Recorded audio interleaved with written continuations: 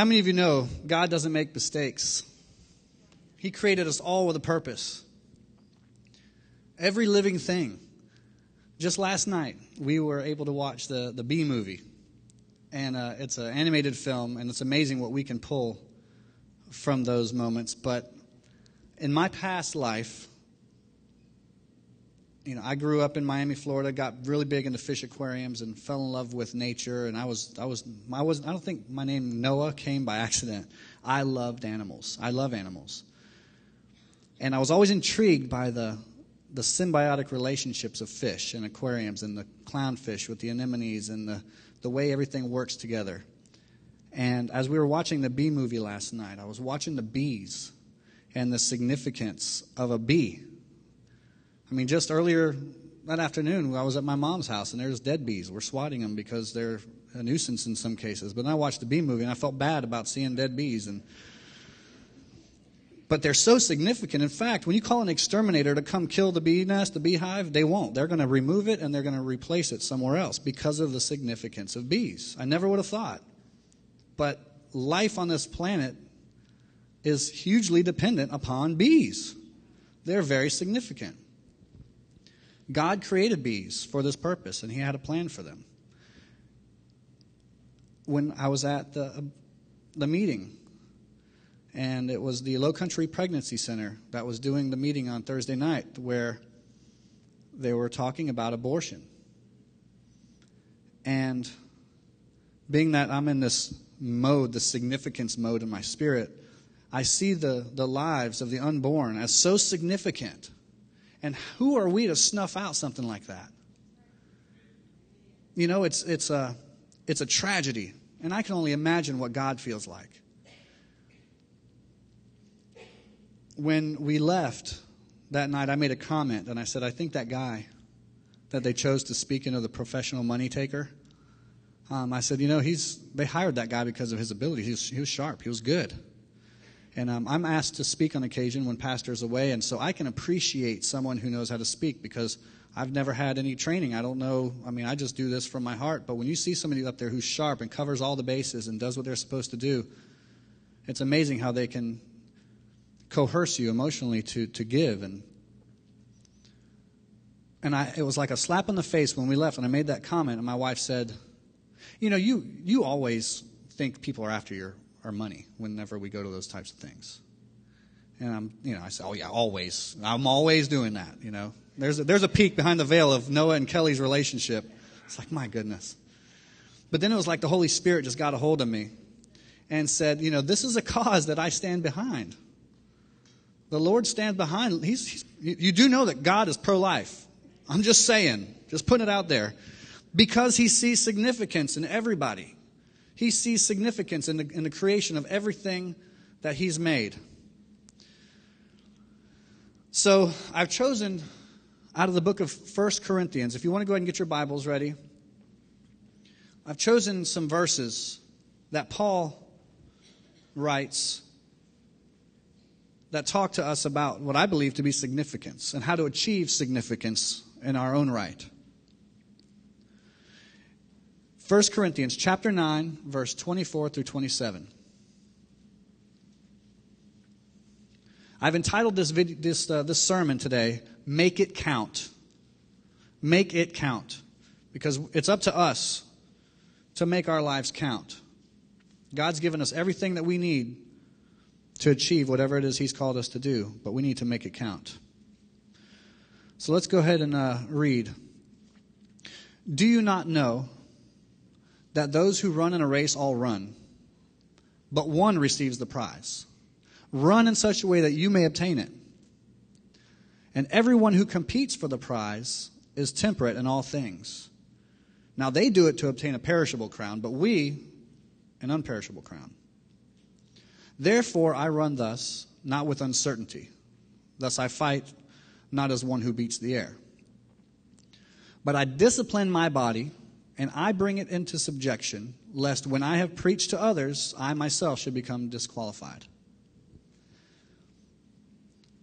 These are very powerful words spoken by Paul. And most of us would probably like to know that our lives counted for something before we leave this earth. I don't know why this technology is failing me. Glad I have my backup. Now, some seeking to fill the need of significance, I believe that, and I did for so long, we go about it the wrong way. Others, for other reasons, and we saw that one woman, some of us quit. We give up. We give up on trying to attain significance. But nonetheless, significance is going to remain a basic human need and desire. We all desire to be significant. We all desire to achieve something in life, be it spiritually, in the natural. And that's just a fact. The definition of significance, Matt, if you'll post that, is to have meaning.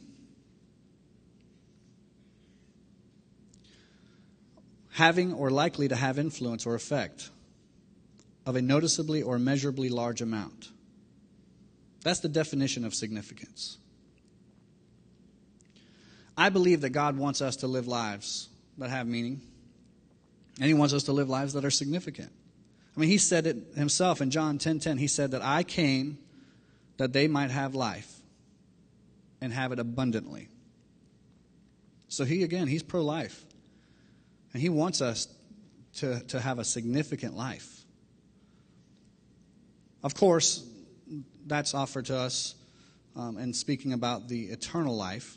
We know that we're going to have life of abundance in eternity. But I believe that He also spoke of the here and now.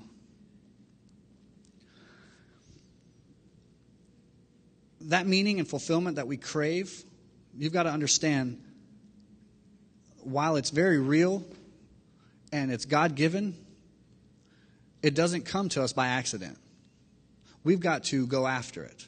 There's a level of discipline and stick-to-itiveness and persistence that we've got to push through in order to achieve these levels of significance in our lives. As we were singing this morning, and I was getting a revelation of how much God loves us. And, I have children, and I see my little girls. And I want them so badly to achieve and to be the best they can possibly be. And there's a lot that I'm going to do for them.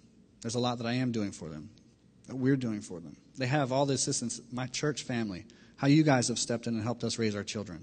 There's no shortage of help for them. But there is a will, sometimes a very strong will. But nonetheless, that will has to be submitted to the things of God. Amen? And that applies to all of us as children of God.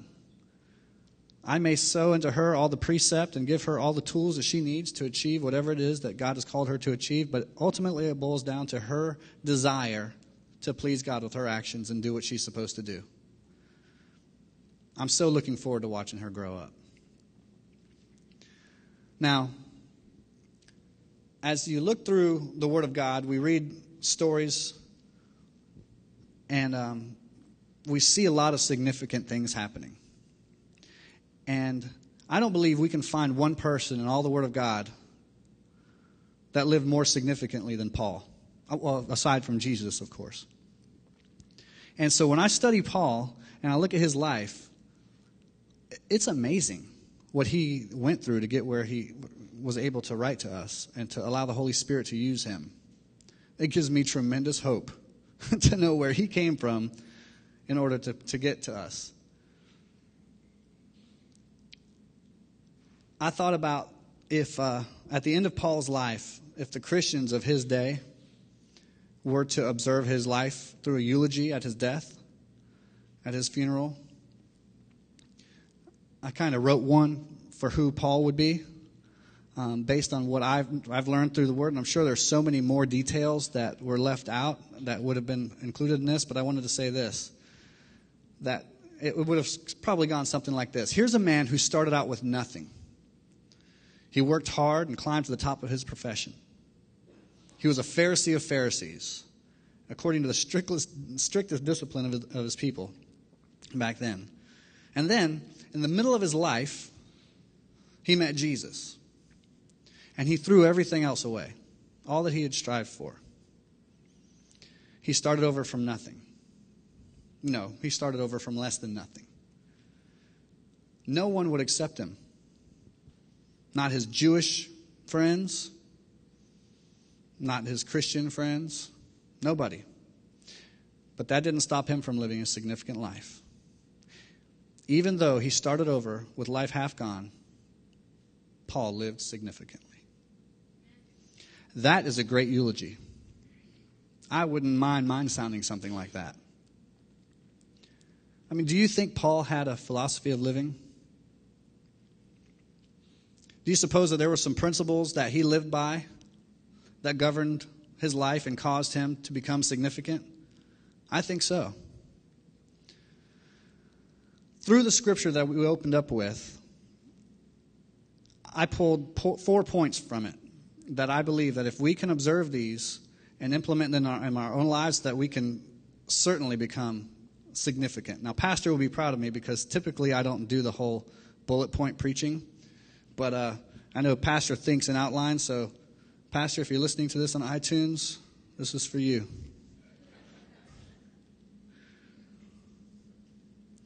All right. 4 points. The first being ambition. I think we see ambition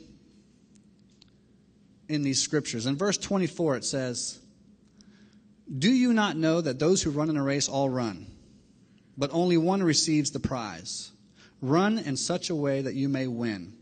Now, I'm reading from 2 different verses because I wanted to kind of pull, or 2 different versions of the Bible because I wanted to pull some perspective into it.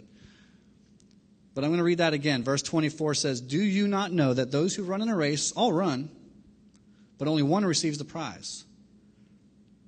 And so we're being encouraged to run in such a way that we may win, to set the ambition, to set the goal. One of the things I love about Paul is that he's kind of a guy's guy. He speaks in sports. And it allows us to, it allows me at least, to take the words and to take the heart that the Holy Spirit is trying to convey and really brings it home. So I'm going to use a lot of sport illustrations in this sermon to really bring it home. Some years ago, Auburn was playing Syracuse in the Sugar Bowl. The score was 17-14, with Syracuse in the lead. Auburn had the ball, was driving downfield. With 7 seconds remaining, Auburn had the ball on the Syracuse 12-yard line. It's 3rd down, and Coach Pay Dye was faced with a serious decision. Go for the touchdown and win or lose, or kick a field goal and settle for a tie. Auburn kicked the field goal. They made it. They didn't lose, but they didn't win either. After a whole season of blood, sweat, and tears by the players and the coaches, in a nationally televised game, when they had their chance to win, they settled for a tie. So what? I mean, they didn't lose, right? It's not that big a deal. What's wrong with that? There's no shame in a tie. That's true, but what we're talking about here is living significantly. Listen to Paul again. He says, run in such a way that you may win. Paul wasn't talking about a football game. Paul wasn't talking about boxing or running or golf or any of those, good feeling, easy to read topics, how to run your business. He was talking about running the race called the Christian life. And that's what I wanted to talk about here this morning. We come into the house of God that we might be encouraged and exhorted. Yes, but this is a training ground. And I take this time up here very seriously. If anybody knows me in here, you know I'm a very fun-loving, happy-go-lucky kind of guy. I think I'm the hugger in the church. I love to love people. When I get up here, something comes over me that says, listen, this is your time to shine. This is the time that I want my word to penetrate the hearts of those around. I don't mean to be a downer. I don't mean to throw condemnation. But if the conviction of the Holy Spirit comes over you, then I'm doing my job. We are called to run in such a way that we might win this Christian race that we are running in this lifetime. We can't settle for mediocrity. We can't settle for a tie. In Philippians 3:14, Paul said that I press toward the goal for the prize of the upward call of God in Christ Jesus. There's a lot of us who live our lives in this fashion in every other arena. From our business, how do we raise our family? Maybe we're coaches at our kids' softball team or t-ball. And we attach that attitude to every other arena in life except our attitude in our spiritual walk. I think that God deems it a great tragedy to see people strive in life for things that don't reach Him. I wanted to challenge us this morning to consider the things that we're striving for in life, the things that we're wanting to achieve, how we view ourselves as significant, and why we view ourselves as significant. We need to see life from God's perspective. I mean, when He looks at you, He sees someone who possesses a talent, a gift, brains. And for some of us, we're just drifting along, spiritually speaking. We might be going hard at it in our natural work world, in our relationships, and our families. But spiritually, are you just drifting along or are you engaged? What is your spiritual ambition like?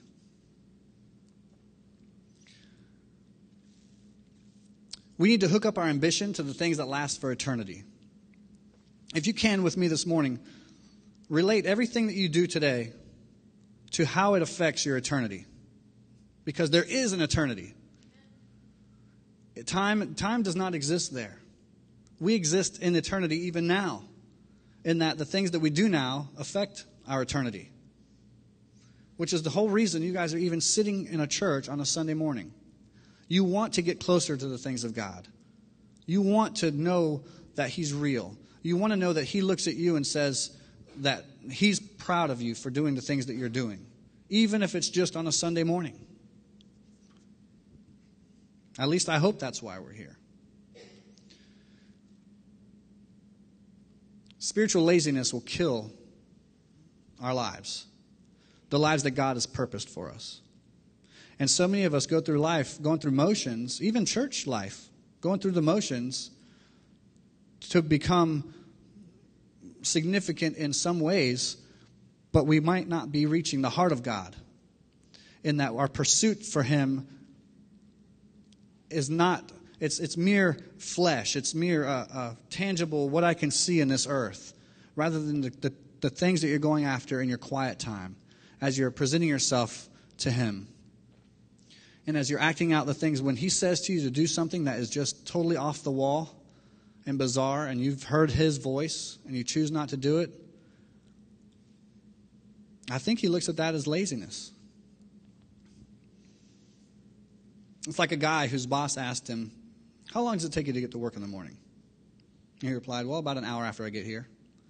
Don't let that be you. You know, when we consider the things of God, we've got to go into His courts with thanksgiving and praise and be ready right when we get there to start interacting with Him.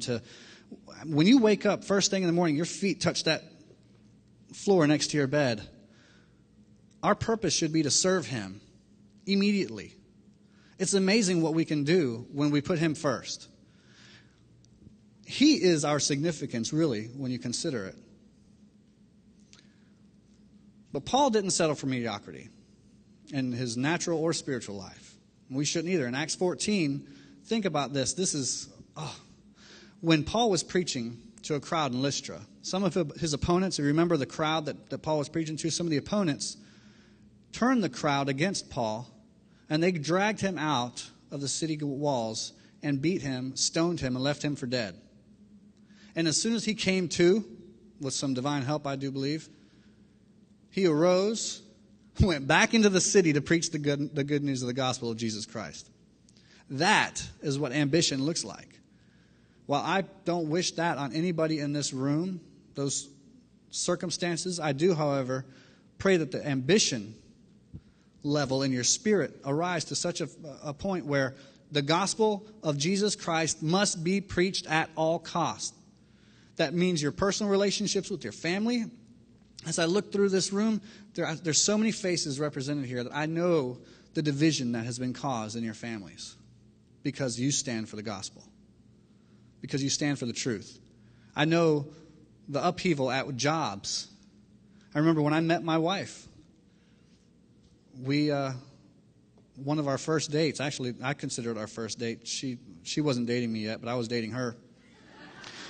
There was a Piccolo Spoleto Festival, and she was working. And she said, yeah, I'll be working this thing. You're welcome to go by there if you want, whatever. Nothing big. I'm like, sweet, a date. And so I show up to Piccolo Spoleto expecting her to be working, and she's not working. She's in this African drum circle, dancing. And then if anybody knows my wife, she lived in Africa for quite a while, and she can dance. I'll just leave it at that. But I was surprised to find her not working. And I didn't really ask at first because I didn't care. I was just glad to be able to see her. But then finally it came out that she was supposed to be working a booth that sells alcohol. And she said, I'm not going to serve alcohol. I'm not going to get people drunk. I'm not living with that on my conscience. I serve a God who doesn't want to see that, and that's just how it is. So I respectfully declined the offer to serve alcohol. Didn't care a whit about what they thought. She just knew that she was going to stand for Christ. That's witnessing the gospel. Did she have to memorize a verse to do that? No. She just went with the conviction of the Holy Spirit. He said something. It was against, everybody was drinking. Come on, everybody's doing it. It's just a little booze. It's normal. It's legal. They're all, they're all 21 years old. What's the big deal? The big deal is there's a conviction. And she followed it. And I'm so glad that she's a woman of God like that. But we've got to stand, and we've got to have ambition that allows us to do that. So even as Paul went back in, that burning desire to preach the gospel drove him to go back into that city, knowing that they might beat him again. And then he goes on in 1 Timothy to say that I have fought the good fight. I have finished the course. I have kept the faith. These aren't just stories in a book. When we read these things, this is a real man who stood in the face of adversity, in the face of pain, and everything unimaginable for us. And he did it. And at the end, he could stand and say that. And it's my goal to stand before a holy God and to be able to say that to him and not be lying. I know I've got a lot of work to do. I'm not perfect, but I will continue my life to try to be this man. Now, Paul was running his spiritual race in order to win. He wasn't willing to settle for second best. And in the verses that we're reading, he's telling us to do the same thing. So I wanted to ask you, what are you striving for spiritually? As we go through the rest of this message, I want you to keep that question on the front of your mind. What are you striving for spiritually? The second point that I want to bring up is that if we're going to live a life of significance, we've got to have certainty or aim. Those can be interchangeable. In verse 26, we read that, therefore I run in such a way as not without aim. I box in such a way as not beating the air. In Alice in Wonderland, there's a scene where Alice approaches the Cheshire Cat, I think that's how you pronounce it, and says, would you tell me, please, which way I ought to go from here? And the cat replies, that depends a good deal on where you want to go. Alice says, I don't much care where. The cat replies, then it doesn't matter which way you go. Alice just said that she wants to get somewhere, and the Cheshire Cat tells her, well, you're sure to do that if you just walk long enough. We're going to end up somewhere. The question is, where? The even greater question is, if we stay on the course that we're currently on, where is that going to take us?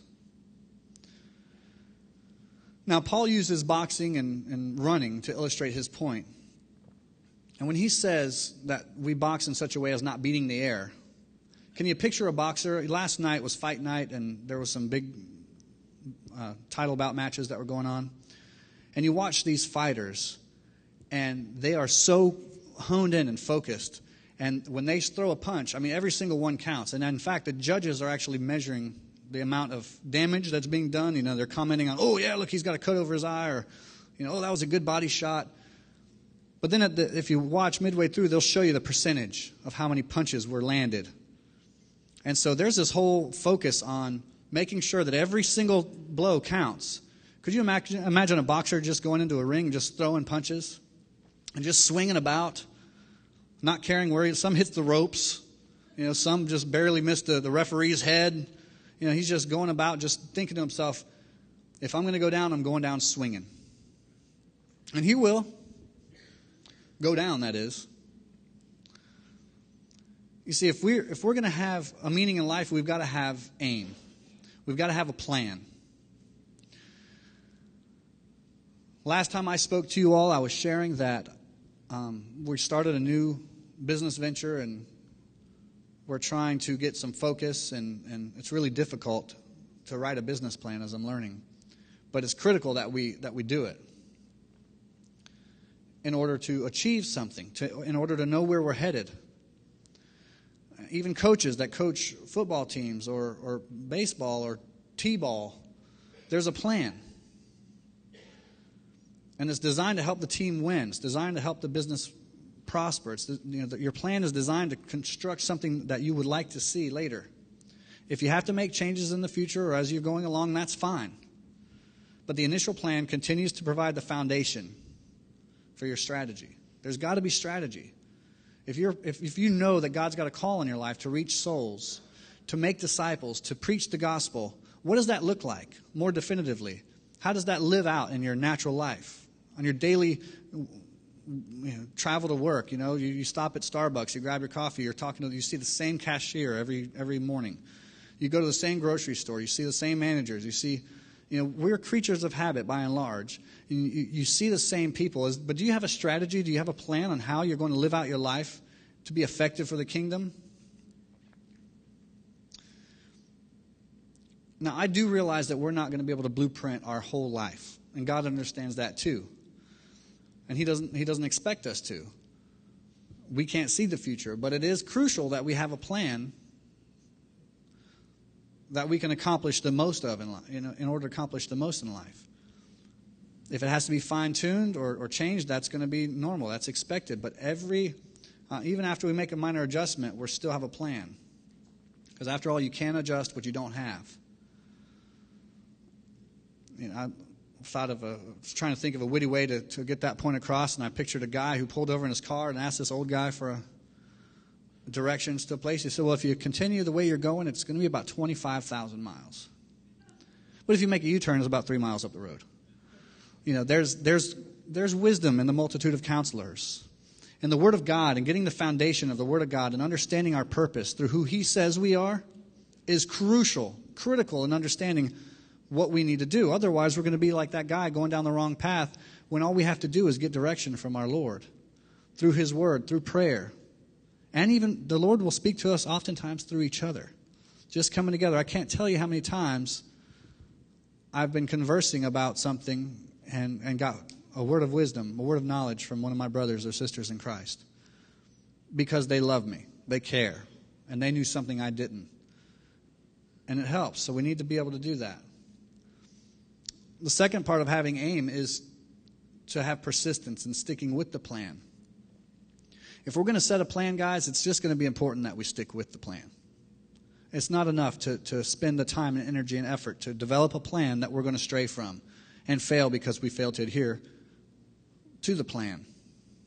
In 1 Corinthians 15, it says, therefore, my brethren, be steadfast, immovable, always abounding in the work of the Lord, knowing that your labor is not in vain in the Lord. You do know that to succeed is really simply just getting up one more time than you fail. That's success. That applies both in the physical and spiritual realm. It's probably easier to understand it in the physical realm, which I believe that's why Paul gives us so many illustrations in the Word that relate to things that we can comprehend. But it applies in the spiritual as well. Jesus told a story in Luke 11 of a man who came to his friend's door asking for 3 loaves of bread. The man inside didn't want to be bothered. So he tried to send him away, but he didn't leave. Finally, Jesus told the hearers in verse 8, I tell you, even though he will not get up and give him anything because he's his friend, yet because of his persistence, He will get up and give him as much as he needs. It's important. If we have a plan, we can be persistent because we know we stand on what God has told us to do. So if we want to live a life of spiritual significance and meaning, we've got to have aim. The aim is going to be defined by a plan and is achieved by persistence. We've got to persevere. And thirdly, if we want to find life with meaning, we're going to have self-control. This is the biggest one for me. So many times I've said that I'm going to lose weight. I'm going to get to that place that I want to be. I'm going to work out 3 days a week. I'm going to. And the only, I mean, my heart's there. I've got the vision. I set out a plan. I've got everything that I need. But I just lack the self-control. And I don't think I'm alone in that. In verse 25 it says, and everyone who competes for the prize is temperate in all things. That means disciplined in all things. Controlled in all things. Now they do it to obtain a perishable crown, but we for an imperishable crown. And then verse 27 says, but I discipline my body and bring it into subjection, lest when I have preached the gospel to others, I myself should become disqualified. You're not going to experience holiness without some work on your part. Amen? I know that God counts us as holy because of what Jesus did for us.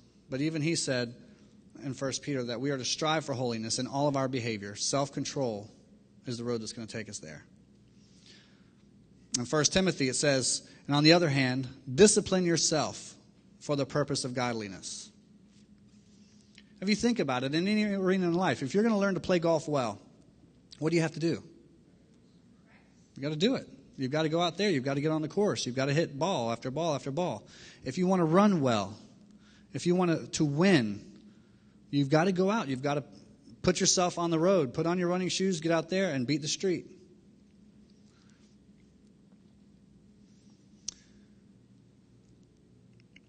One of my biggest struggles is spending time, and this is going to, don't judge me for this, but making time to spend time before the Lord.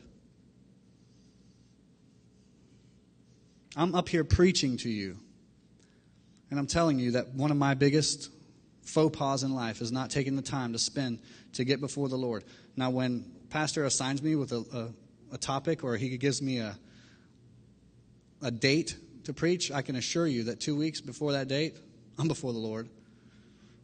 I'm almost thankful that he puts me up to bat from time to time simply because it causes me to say, oh my, I better get my act together and stay before God. But after it goes, I almost feel a sense of relief when we're done here today and go on about life. I know I'm just being transparent. And I've got a business to run Monday morning. I've got kids to raise Monday evening, a wife to love, friends to maintain. It's busy. Yeah, I talk to God. But self-discipline in that area, while I can discipline myself to get up in the morning and do the book work that I have to do, I assure you my kids get fed every single day, whether my wife does it or I do it. They get fed. There's discipline in that. You've got to do it, lest they die. It's not a good thing. But why not spiritually? Why am I not so disciplined in feeding myself? Where's the self-discipline in making sure that it happens? Why don't I view myself and my relationship with the Lord as significant that if I don't do it on a regular basis, I'll die? That wasn't on my notes. I'm just thinking out loud right now. That's conviction coming on me. But again, I know I'm not alone in all this. I've heard people say that when they have habits that they know they shouldn't have, smoking is one, not even a habit, that's an addiction. I've heard this. Well, if God wants me to quit, he'll take it away from me. Where does it say that in the Word of God? I have not seen anywhere. All I see is that we are to discipline ourselves. That there's a lot of work that we are supposed to go through in order to achieve these levels of holiness. And I know that coming before a holy God, that even our righteous works are as filthy rags, but nonetheless, there's discipline. There's an element of stick-to-itiveness and understanding, and we set him on a pedestal in our life. and say, Lord, I want to achieve you. That's what he gets off on. But there's no verse in the Word of God that's going to say that he's going to take it away from you. I will tell you this, however. God is a deliverer. I was addicted to cigarettes before I came to this church. I do not attribute my victory to this church. I attribute my victory to the power of God. But it was only when I came to him broken and contrite and submitted myself to him and said, Lord, here's my baggage, and take it. I am thankful to say that he delivered me from that in totality. And that is, even as I wrote these words out, I said, Lord, I know you don't say in your word that you're going to do stuff for us in that regard. You call us to be disciplined and to resist and all the rest, but you did that for me. So I want to encourage you guys, there is an element to our God that will take something from you that is not of him, and he can totally demolish it. I believe that the spirit of homosexuality is a spirit that he can take away. There's some things that even through prayer and fasting that, there's some of those demons that wouldn't flee unless through prayer and fasting. I believe the spirit of addiction is one. The spirit of homosexuality, bestiality, and all those things that people they say, well, I was just made like that. That's just who I am. No, it's not. God can take those things away, but it will take a level of discipline, self-discipline, for you to maintain that freedom. If you're going to live a significant life in the earth, you cannot be bound by these petty demons. The Lord, our God, gave us the power and authority to crush them under our feet. You have to take hold of that and understand that as you take dominion over that realm, that you have the authority to abolish those things, to kill those things, to snuff it out. My wife right now is heading up a giant, a Goliath in the earth today, and that is human trafficking. It's huge. It's been going on. Slavery has been going on since, it's always been going on. And do I believe that it's God's heart that slavery exists in the earth? Absolutely not. I even look at that giant and say, ooh, honey, that's all you. I appreciate, I'm here. I'll type up stuff for your newsletter or whatever, whatever you're doing. I'll help you in any way that I can. But I watch her go before him and toil in prayer. I mean, you would think, how can you toil? You're just laying on your face. Oh, trust me. But there's a level of discipline, and it's linked to passion. And guys, none of this is going to work at all unless you have a passion for the things of God. And in fact, I'm going to move on to the next point because that's what it has to do with God focus.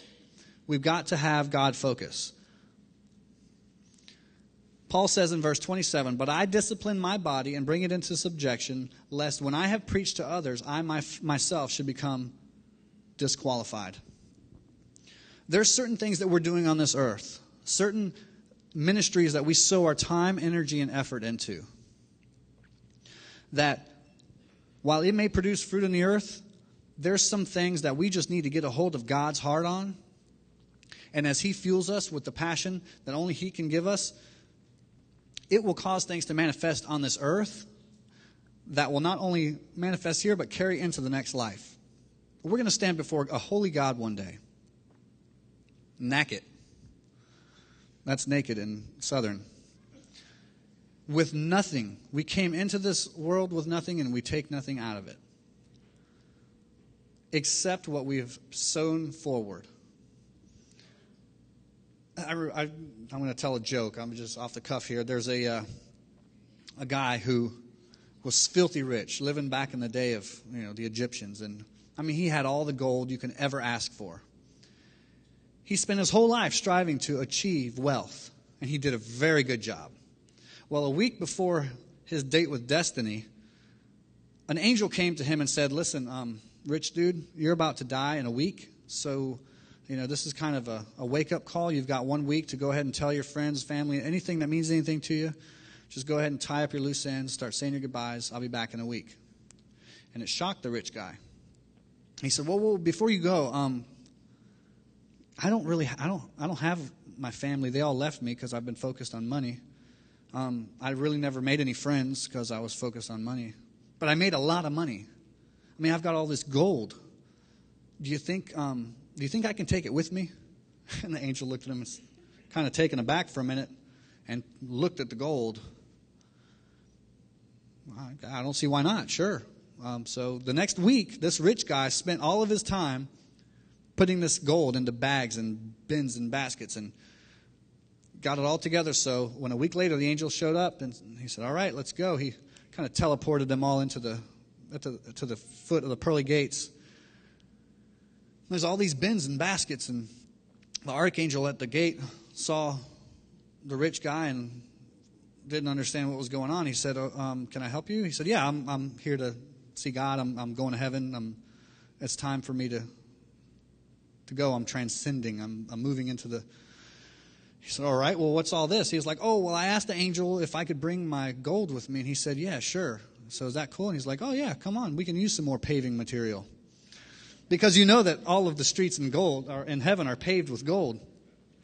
I think that funny because some of us spend our time trying to achieve things that really, even though we see value here, they really don't mean anything when we go when we end up where we're headed. And it's only at death usually that we're reminded that there are riches that only God knows. And there's riches that are non-transferable. And the Apostle Paul said that we have brought nothing into the world and we can take nothing out. But there are things that we can send ahead. Now, the first three principles that we talked about would work with just about anything in life. I mean, whether it's boxing or running, we can use them to get rich, famous, strong, smart, whatever we set our mind to. But without this last point, a focus on God, all the accomplishments drop off when we leave this life. So if you don't get anything else out of this message today, I want you to get this. The focus on worldly things will amount to nothing when we get to heaven. And I trust that we all in this room are going to heaven. And I'm not saying that your lives are evil because your focus may have been on the temporal things. But I want you to consider those things that you're going to be taking ahead. Because I've been around Pastor long enough to watch him do his share of funerals. And some of them are great. In fact, I had an opportunity to do one once. And it's not easy because you got everybody looking at you to hear the final words of this man or woman who once lived. And the hardest part is when you get to the eulogy and you go ahead and start looking for something to say. I know when I had an opportunity to do it, and I know talking to Pastor, that he usually would look for something that the person has now that they can take on to the next life. And that's a tough one. He even said that if you hear me say that this guy got up and walked his dog every morning, that he's reaching, he's grasping for something good to say. I mean, there might be a bank account. It's worthless. In fact, the relatives are probably going to fight over it now. There's his worldly fame, if there ever accrued any. Worthless. Nobody knows him. The nice house that he lived in, that's a big one. It's just a big empty box when he's not in it. But it's still here. All your friends and family, I just think about when you're living in the world, I'm so grateful that God extracted me from the life that I lived, because I could just picture my old drinking buddies sitting around my funeral, probably getting sauce just to cope with it, and talking about the silly stuff that we did. None of that's going to amount to anything. I know they don't drink booze where I'm going. I would search for something, anything that I might say about what they sent forward. If there's nothing to say, what a pity. What a waste. Paul said, and everyone who competes for the prize is disciplined in all things. Now they do it to obtain a perishable crown, but us for an imperishable crown. He's speaking of eternal life. something that is imperishable. It stands between this life and the next. It's so important. I'm going to conclude with this story. Robert Ballard. Some of you may recognize the name. He was a man with a quest. This is the man that wanted to find the Titanic. Now, on September 1st, 1985, he discovered the sunken ship in the North Atlantic, more than 350 miles off the coast of Newfoundland. He wrote an account, and it said, "My first direct view of the Titanic lasted less than 2 minutes, but the stark glance at her immense black hull were towering above the ocean floor, and that will remain forever ingrained in my memory. My lifelong dream was to find this great ship, and during the past 13 years, the quest for her has dominated my life." What is it that dominates your life? What is it? It's going to be something. Even if you're not thinking about it, something is going to dominate your life. We're all living for something. Be it a racehorse or a rocking chair. Doesn't matter. I want us this morning to stop for a moment and ask ourselves where we're headed. And even, I know some of you are taking notes. I want you to take this moment to take out a piece of paper and write it down. What is it that you're striving for? Post it on your mirror at home or wherever you spend most of your time. Your rearview mirror in the car, and it's not right in the middle. And then ask yourself another question. Is that really where you want to go? Or is it where God wants you to be? What do you want people talking about at your funeral?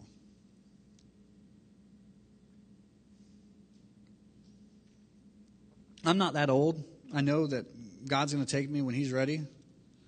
But I've thought about this from time to time. I've seen funerals drive by. And I remember there was a day in Charleston where people would pull over on the side of the road, get out of their car and take their hats off and stand and observe with respect those that are driving by. But even today, as I see those funerals going by, you see the police escorts coming, you know it's coming, you know, man, if I'm going to get caught at this light, I better hurry up because it's going to be a while, or not. Because there's some funerals where there's so many cars that just keep on going and going. And you're like, golly, this person must have been really important or special. And then there's those funerals that just has, a limousine and 2 cars following. And I always think about, I don't know the person that's there, but I just think, I wonder what their life amounted to. And part of it you can see just from the amount of cars following the hearse. And then if I had the privilege to sit in and listen to what was said, I just wonder these things. And it always gets me thinking, without fail, what are people going to say about me? I mean, did my life matter? Did I achieve anything that meant anything to anybody? Because God knows I try hard. I do. I mean, I wake up. I don't think I'm lazy. I mean, I wake up and I start the day off with priorities in mind, and I do what I'm supposed to do, what I think I'm supposed to do. And at the end of the day, did it amount to anything? Where's it leading me?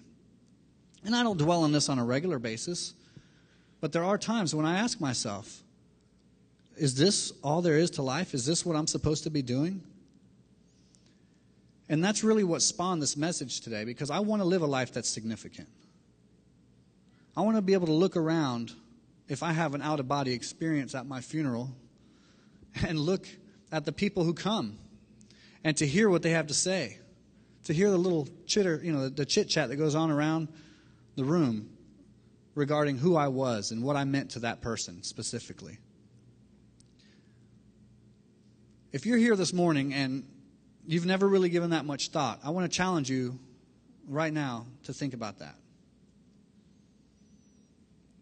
Because the most important question I'm going to ask is this: will you still have what's on that paper the first day into eternity when you leave? It is a privilege and an honor to serve our Lord in this earth. And we have it so good in the United States right now.